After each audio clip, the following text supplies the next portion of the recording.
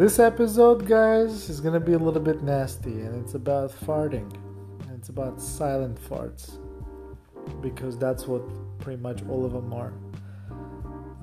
Very rarely you have a little kid that might fart or loud, but I'd say most of the time it's all silent farts, and you don't know until it hits your nose. You're like, oh shit. And of course the person's not going to admit it, the person's not going to talk about it, but you just like an awkward silence, you look at through each other through the mirror and you make eye contact, like definitely that was you. And then the person's looking at you like, was that you? You know what I mean? Like, it's this blame game.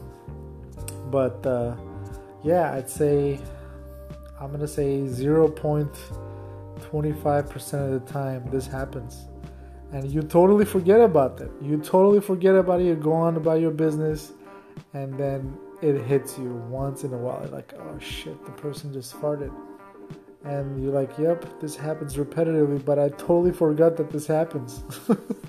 Because you know what the smell is like from outside, from running over a pothole or anything like that. You know that it's not that. So when a fart hits your nose, you're like, oh shit, this is not coming from outside. So yeah, I had to do an episode about this because this was one of the things that happens all the time. You can ask any freaking Uber driver, any taxi driver, they will tell you that this is a recurring thing. And sometimes this shit happens from like older ladies, like older grandmas, like, even gay dudes. I'm telling you, I don't know what it is. But they just have a habit of cutting one out. So,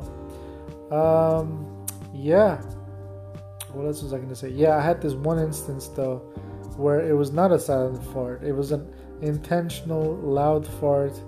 I had 2 prostitutes in my car, and they were super cool and stuff, but very obnoxious. And one of them literally farted, and she was like, I'm sorry, I had to do it. I've been holding out for a long time. And I was like, what the fuck? So disgusting.